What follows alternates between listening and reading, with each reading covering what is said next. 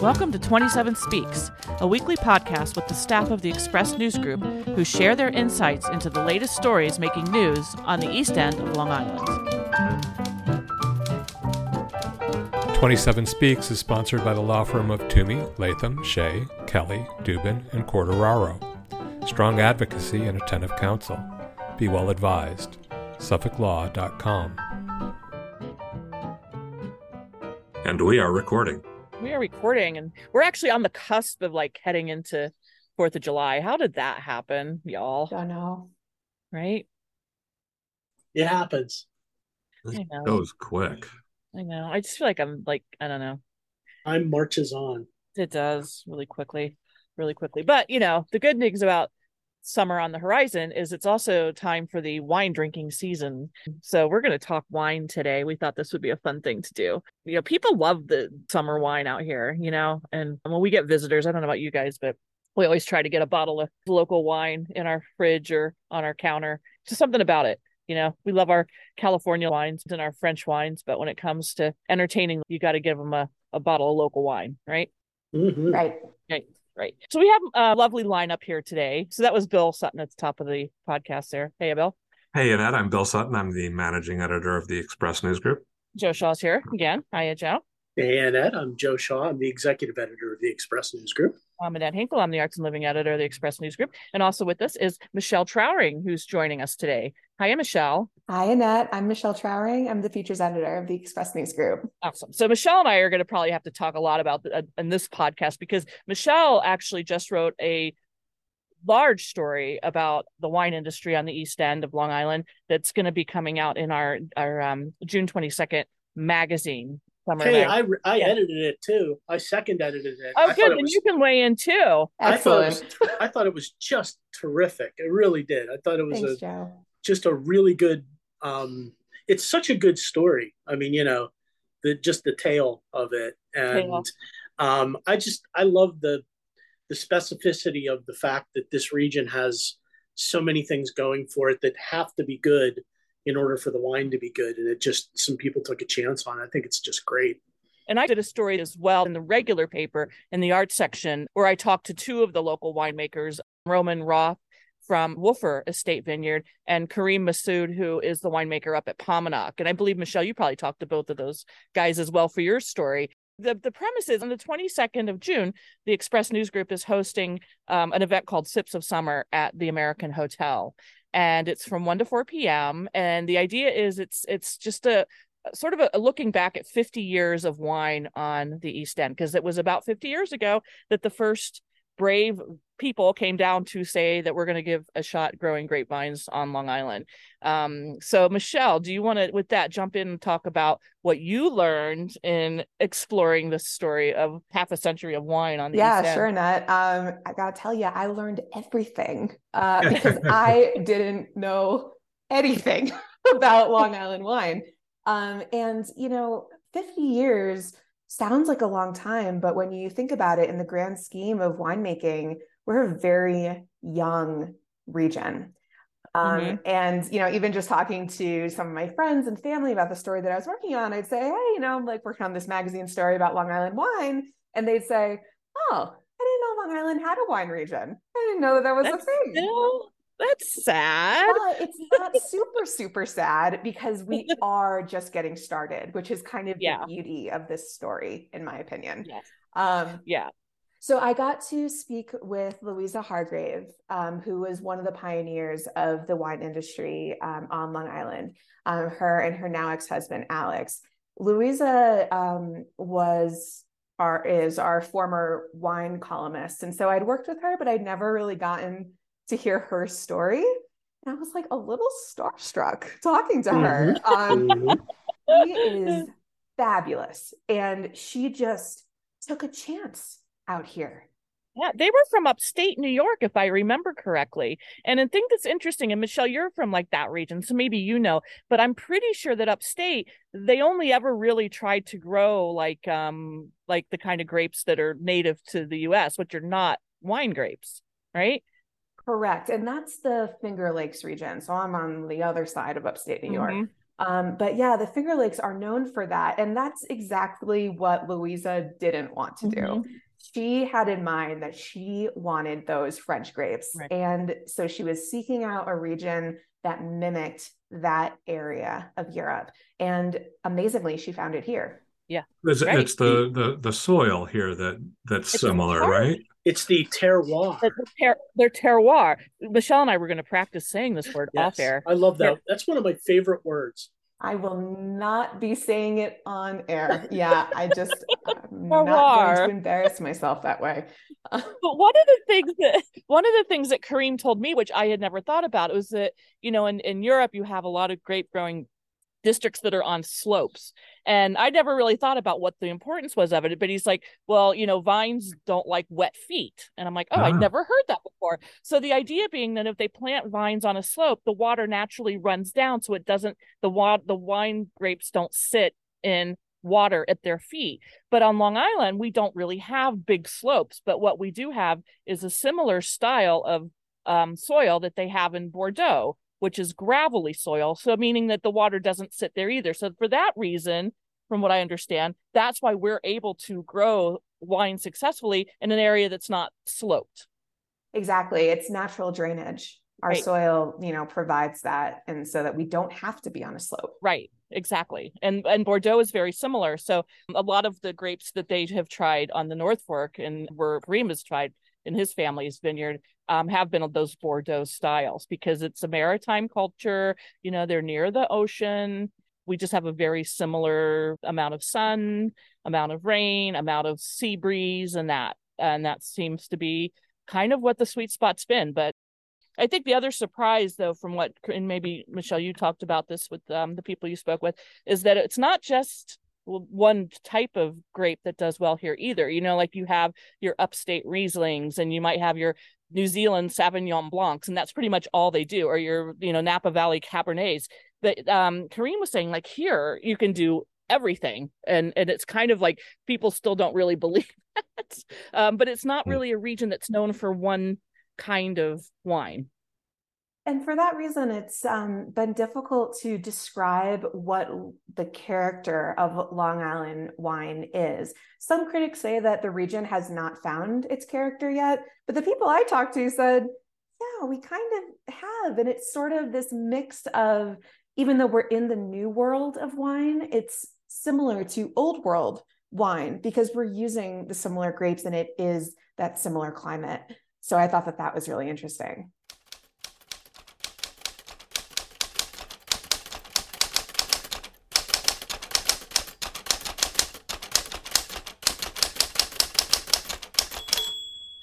No, I've never been quite sure, but I did get the sense that the North Fork has slightly better growing conditions than we do down here on the South Fork. Is that right?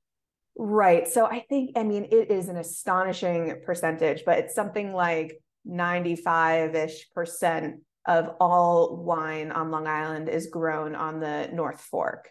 And the reason for that is, if you notice, especially during the summers, in the mornings on the South Fork, we kind of have this fog.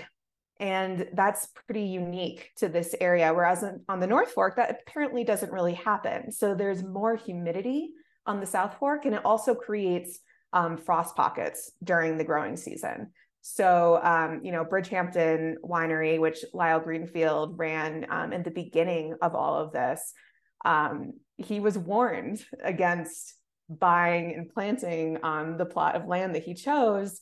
It was, because, it was just this. It was Richard Hendrickson who warned him, I think, right? Exactly. It was. The longtime weather expert, the weather observer in Bridgehampton. I would listen.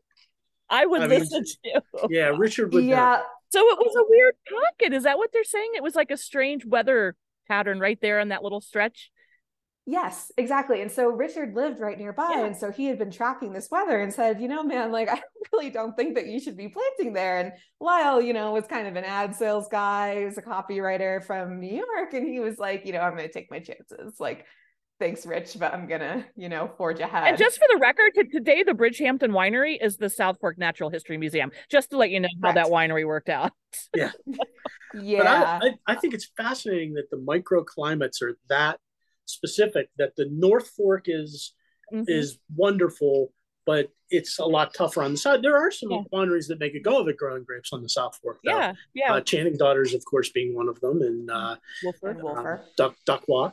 Well, they don't. I don't know if they're really growing at Duckwalk anymore. Oh, that's right. Duckwalk, I think, does grow most of their grapes on the North Fork. On the North Fork. Wölffer, of course, is the big one. And I think Wölffer was the first Long Island winery to produce a bottle that sold for over $100. Which was a big deal, right? But the thing that I don't know if you spoke about this with the people you spoke with, but I think both Roman and Kareem had said that for a while, I think they assumed that the Long Island wine vernacular was going to be all about Merlot, because that was what was, everybody was Merlot, and then the movie Sideways came out, which basically slams Merlot, and it sort of derailed their whole effort to make Long Island the Merlot district. So sadly, kind of ruined the rep. I don't know. Womp womp. Womp womp. I wonder if that's a really interesting point, that the region has had so many different types of wine, but then you don't really get a reputation for one specific thing. It can probably be a lot harder to penetrate the what am I trying to say? The psyche. Yeah, to get people to think, when you think Long Island wines, I think X. If it's just, I think, all different types of varieties or varietals, which I learned the difference, by the way, Michelle, as I was editing. I'm not sure I know the difference. Your story. Yeah.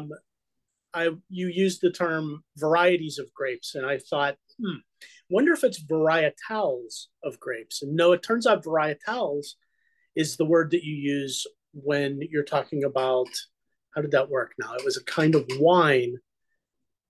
A varietal, I think, only uses one type of grape. And so it's variety. You were right. Wonderful.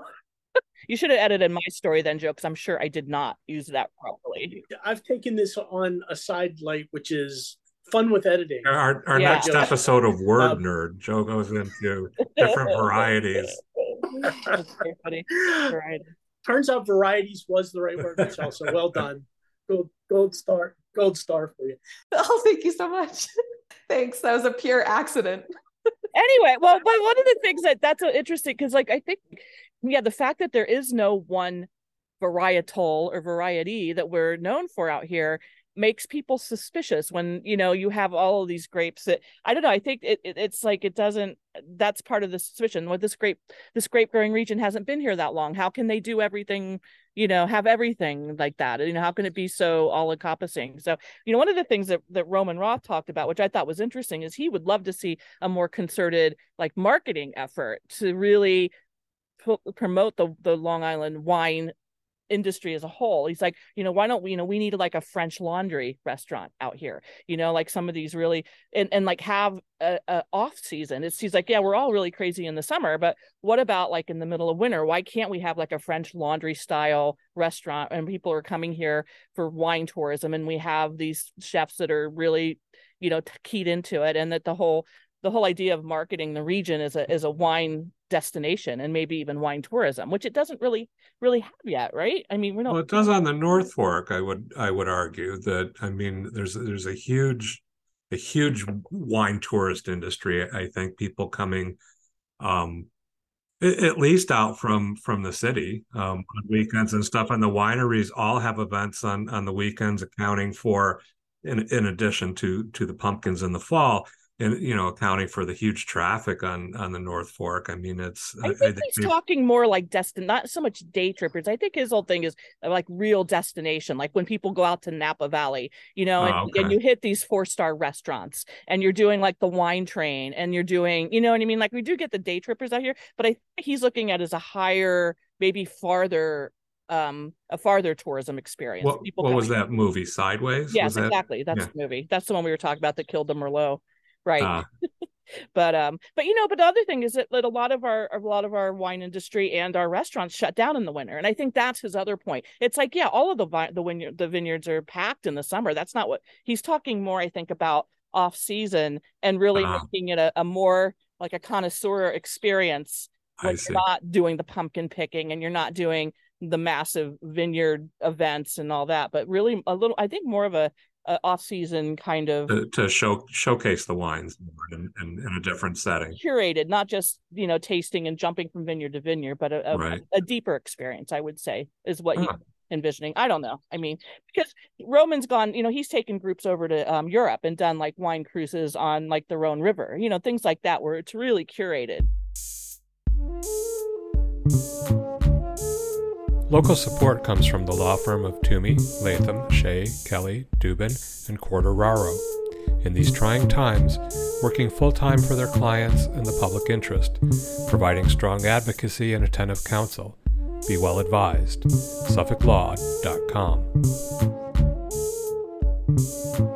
27 Speaks is brought to you by Sag Harbor Books and Southampton Books, independent bookstores located in the Villages at 7 Main Street in Sag Harbor and 16 Hampton Road in Southampton. They buy books, collections, libraries, individual titles. Very easy process. They handle everything. Do you have books to sell? Call or email today or visit southamptonsagharbourbooks.com. Now hiring booksellers at both locations, including office positions.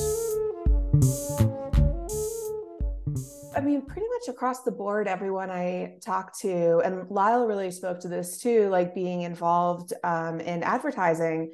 Like if we're talking about branding, Wölffer is a just behemoth. I mean, it's incredible what they've done. Like Summer in a Bottle, all by itself. Like the dry rosé that they introduced to the East End, they were the first. And that was a huge gamble as well. No one had done that before. And now look at it, I almost feel like in some ways the Hamptons, quote unquote, is kind of synonymous with rosé during the summer. It's so funny you mentioned that, because when Adam and I first came out here in the mid 90s, we stumbled upon what was then called Sag Pond Vineyard. And that was the Wölffer Vineyard, but it was called Sag Pond. And it was this like old barn, and you walked in and there were fruit flies everywhere. And they gave us like a little glass of weird wine. And it was like, wow, what is this? And it was like, they were just starting. And it was a little bit like, oh, okay, well, this is a vineyard, I guess, on the East End. But I think from what Roman said, once that first bottle of the wine that they made sold for over $100, and I think it got into like La Bernardin or something like that, one of the nice restaurants, that's when Christian Wölffer, the late Christian Wölffer, said, that's it, let's change the name, let's build a real winery here. And that was when they put all the effort into building that beautiful building that they have now, and they started calling it Wölffer Estate Vineyard instead of Sag Pond, and they really upped their game. But they recognized early on that that's what they needed to do to really capitalize on the success that they were having. New York State is really pushing hard too for wineries and local distilleries and local breweries to be able to do better business. And I know that the wineries, they want to try and tie tourism more to the wineries and the distilleries. So I think this region, it's funny because this region got a good foothold, I think, in the industry. And we're talking about, this is 50 years, right, Michelle? Is that 50 years? That's essentially the point, is that we're really in the 50th year of the wineries since the very earliest days. I think they got the foundation laid really well, and there's an opportunity for them all to really take a step up now, I think. Right. And, they do have more of a reputation than they ever did before. And as Bill pointed out, I think that there is a whole wine tourism thing, sort of a nascent industry out here that really has a lot of growth potential too. And they're still putting in wineries on the North Fork. There's new ones going in all the time. Wasn't there also a change in the distillery law? I remember that a few years ago, writing about that, where, it used to be that you couldn't distill spirits unless you were like a mega producer. And then New York State came up with the distillery law that's allowed like farm distillers. So that's also helped expand the industry, where you can now have, you have Sagaponic Distillery making spirits there. That was not something, I don't think, that they could have done a number of years ago. That distilling license became available, right? In the beer makers. It's interesting too, that now a lot of the wineries that have been around since early days are really entering this like second generation of winemakers, and they're just building on who's come before them. And in the early days in the Long Island region, there was so much camaraderie and teamwork because no one knew what they were doing. So they would swap a lot of information and intel, and they would get together, and, and I think that, it's a unique area because a lot of the wineries are right on top of each other. It's very different from other wine regions around the world. And there's not much more expansion that can really happen. Like, this is kind of it. Yeah. Yeah. I think they're also getting really creative about using, getting away from using chemicals on the vineyards. And I know Kareem spoke a lot about trying to put in place a lot of very sustainable methods for farming. And he was even talking about this new tractor technology that hits the vines with UV to keep the mold and the mildew from growing on the vines, which is kind of cool, and a lot of them, I know that they plant more, they're more into planting, native species and let the grasses grow that encourage the beneficial insects and all that kind of thing. Some of the winemakers did talk about their concerns about climate change and global warming and the ways that they're going to have to start thinking about that now to tackle it in the future. And those tractors are one of the ways, for sure, as moisture increases, humidity increases, all that mildew is going to increase too.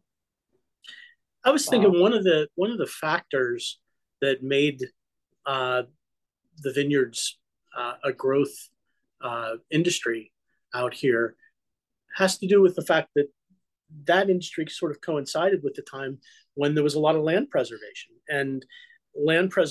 for agricultural purposes. So you had things, not just the CPF, but you had which is the Community Preservation Fund, which of course is the towns buying and preserving farmland and agricultural land. But before that, Suffolk County was buying land and preserving this farmland. And I'm going to guess that I don't know how much of the vineyard land is CPF land or preserved land, but I'm sure it played a role, at least in some of the wineries, in making it a little more economically viable to get started and to maintain over the years. I think it was another factor that made it, along with all of the terroir, it was another factor that made it possible. Well, and wine is certainly more profitable than potatoes. Yes. Yeah. I mean, that's... Yeah, that was something that I know, when we first came out here, it was still all potatoes. And it was just like, oh, how are, you could tell it, how are these farmers going to survive? And they were, yeah. And they weren't. And then, but it was just, I don't know, kind of amazing to watch not only the advent of the vineyards, but also the more boutique farmers that we see now, where instead of just growing potatoes, you've got these young farmers who are growing all sorts of crops. And because we happen to live in a very upscale area, they can get away with charging a fairly, nice price for a head of lettuce that will help them survive. You couldn't get away with this in the Midwest where I'm from, but it just sort of, I don't know, the whole economics kind of worked out as far as having this very well-heeled local clientele that could buy your product. And I think the same is, I guess, true with the wine as well. I mean, Wölffer, it's packed. You can't show up anymore and just get a bottle of wine in the barn and go sit on the back lawn. You have to reserve a table at Wölffer to do a tasting, several weeks out now. So very popular. I don't know anything about it, but I'm also guessing that winemaking is a lot riskier than potato growing. Potatoes certainly can go bad in the field too, but I think that happens a lot less, and it's a lot less harmful than, you were talking, I've always been fascinated by the idea of it was a really good year for that particular type of wine. And that means all the conditions were such that it produced really good, but I have no idea what that means. I think it has to do with really hot at certain points and really dry at certain points. Mm-hmm. Not too much rain. Yeah, Roman Roth said the first summer that he was out here, it was 92. It's the worst summer ever that he was trying to make wine out here. It's 13 rainy weekends, which is, I guess, not what one wants. So I think a lot of sun. And there's also a weird thing, you want to leave the grapes on as long as possible to get as ripe and full as possible. But the longer you leave them, the more you risk getting hit by an early frost or a nor'easter or a bad hurricane that then could destroy your entire crop for the year. So there's that whole game of like, when do you pick? That's what I mean. It seems you're on a knife's edge all the time in that industry, it seems like. That frost just happened in the Finger Lakes, and pretty much everyone I spoke to referenced that and said, this was devastating. Like some vineyards, their entire crop was wiped out. That's, I can't even imagine what that means, for these vineyards. And I'm talking to Louisa about it. And she says, well, we knew that 50 years ago. Yeah. That's why we didn't plant grapes there. Yeah.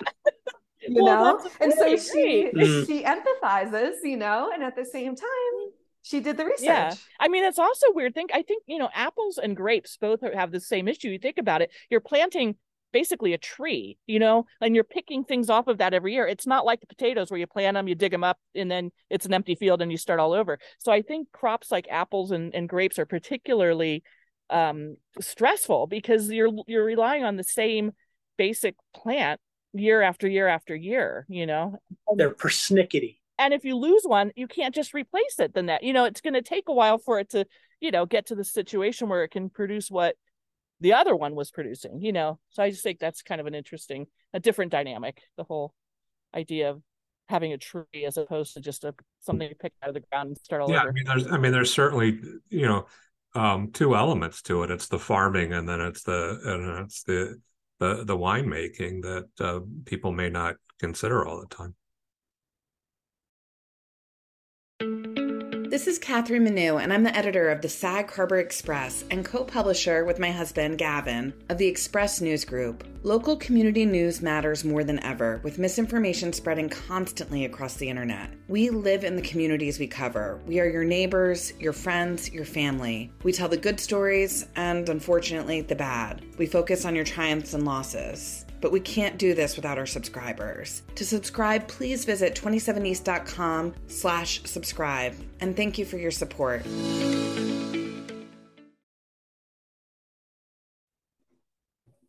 I wish I was an oenophile. I wish I liked wine more than I do. I've never been a big wine.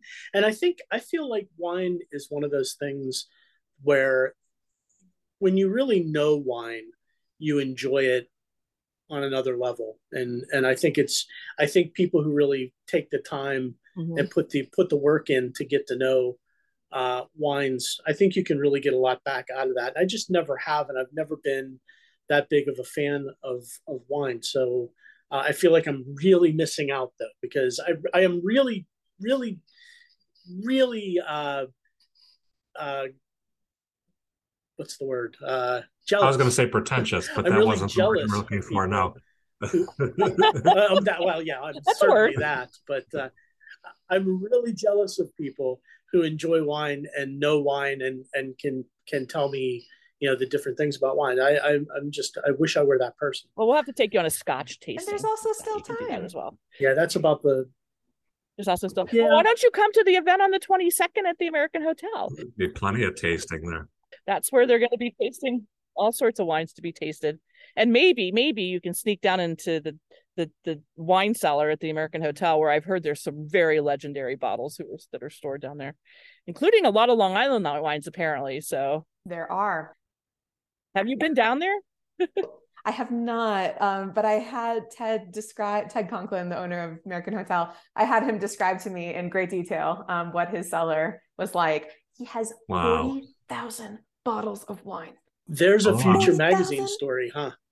If he'll let us in. I've been wanting to do that one for a long time. I've never gotten down into the cellar. I'm going to have to see if I can make that happen. Dana got down there to take photos. If you want, I can distract him and you can get down there. Yes. Don't tell him the plan. Don't tell him.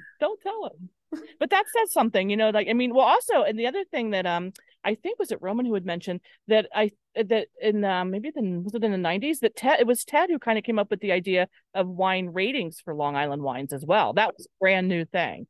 And I think that was a Ted invention. And, kind of along the same lines as the Roman's interested in, and really elevating the region by by coming up with scoring wines is really, a dicey proposition, but it definitely would garner you some publicity, I'm thinking, right? It's interesting too, in that you said that the region doesn't really have like a French Laundry type of a restaurant. We do have some wonderful restaurants, obviously, but it would be really interesting if someone were willing to start sort of a restaurant at that level and have visiting chefs and try and connect that up with the wine industry. That maybe make it more of like a package deal, where people fly in, for a week, and it could be in November. That's, I think, that the thing is you could do it in a time of year when everybody's got the time to really focus on a real curated experience like that. I mean, I think that's what, if I understand Roman's interest in the way that I think I did it, that's what he was talking about, is really making it an all-encompassing experience. Like maybe it's a package deal that, somebody from Paris flies over on a package deal and does everything, stay at this hotel and eat at this restaurant, and almost like a tour, like one would do when you're traveling abroad. Michelle, if you had to judge, where's the Long Island wine industry when you compare it to like Napa Valley or some of the other American areas? Is it anywhere near that level, or am I putting you on the spot? I think it's too young to say right now. You're comparing them to regions that are hundreds, if not thousands of years old. Like when you look at places in Europe, like we're talking like BC kind of dates that they've been making wine since. So I think that it would be unfair to put them on that stage. But at the same time, some of the winemakers made the point that, we're never going to be able to compete with a region like South Africa, where one vineyard has 25,000 acres all by itself.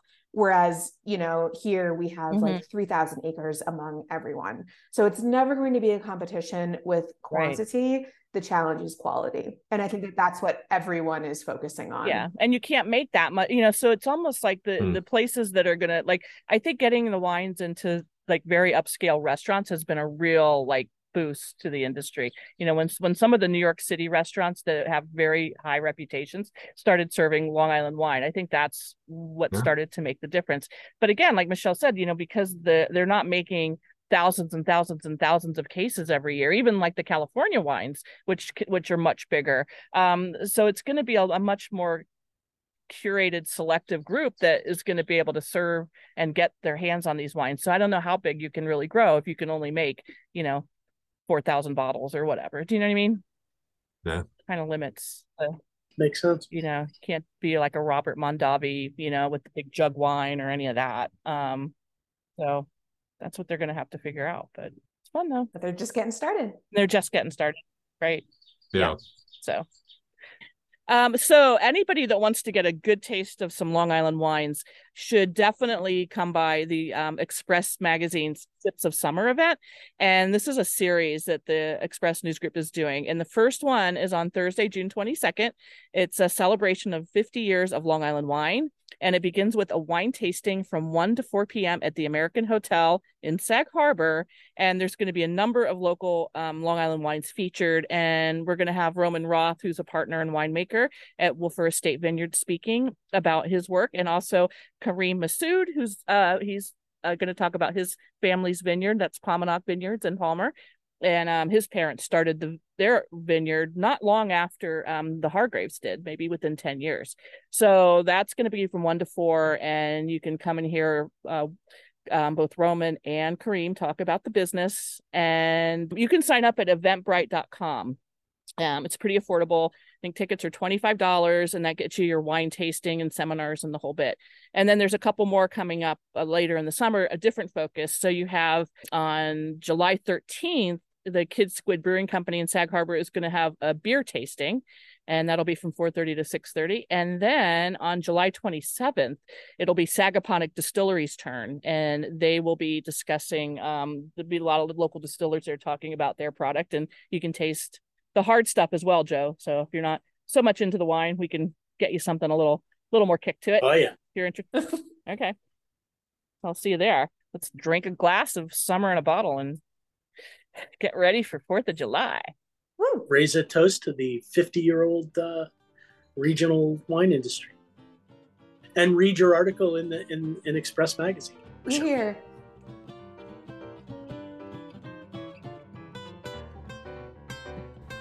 "27 Speaks" is sponsored by the law firm of Toomey, Latham, Shea, Kelly, Dubin, and Corderaro. Strong advocacy and attentive counsel. Be well advised. SuffolkLaw.com. Thank you for listening.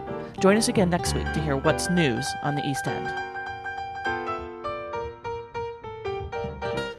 Our interlude flute music is by Allison O'Reilly. Our opening and closing theme music is Boysdale Blues, written and performed by the incomparable Judy Carmichael. Listen to Judy's weekly show, Jazz Inspired, airing on an NPR station near you, or go to jazzinspired.com.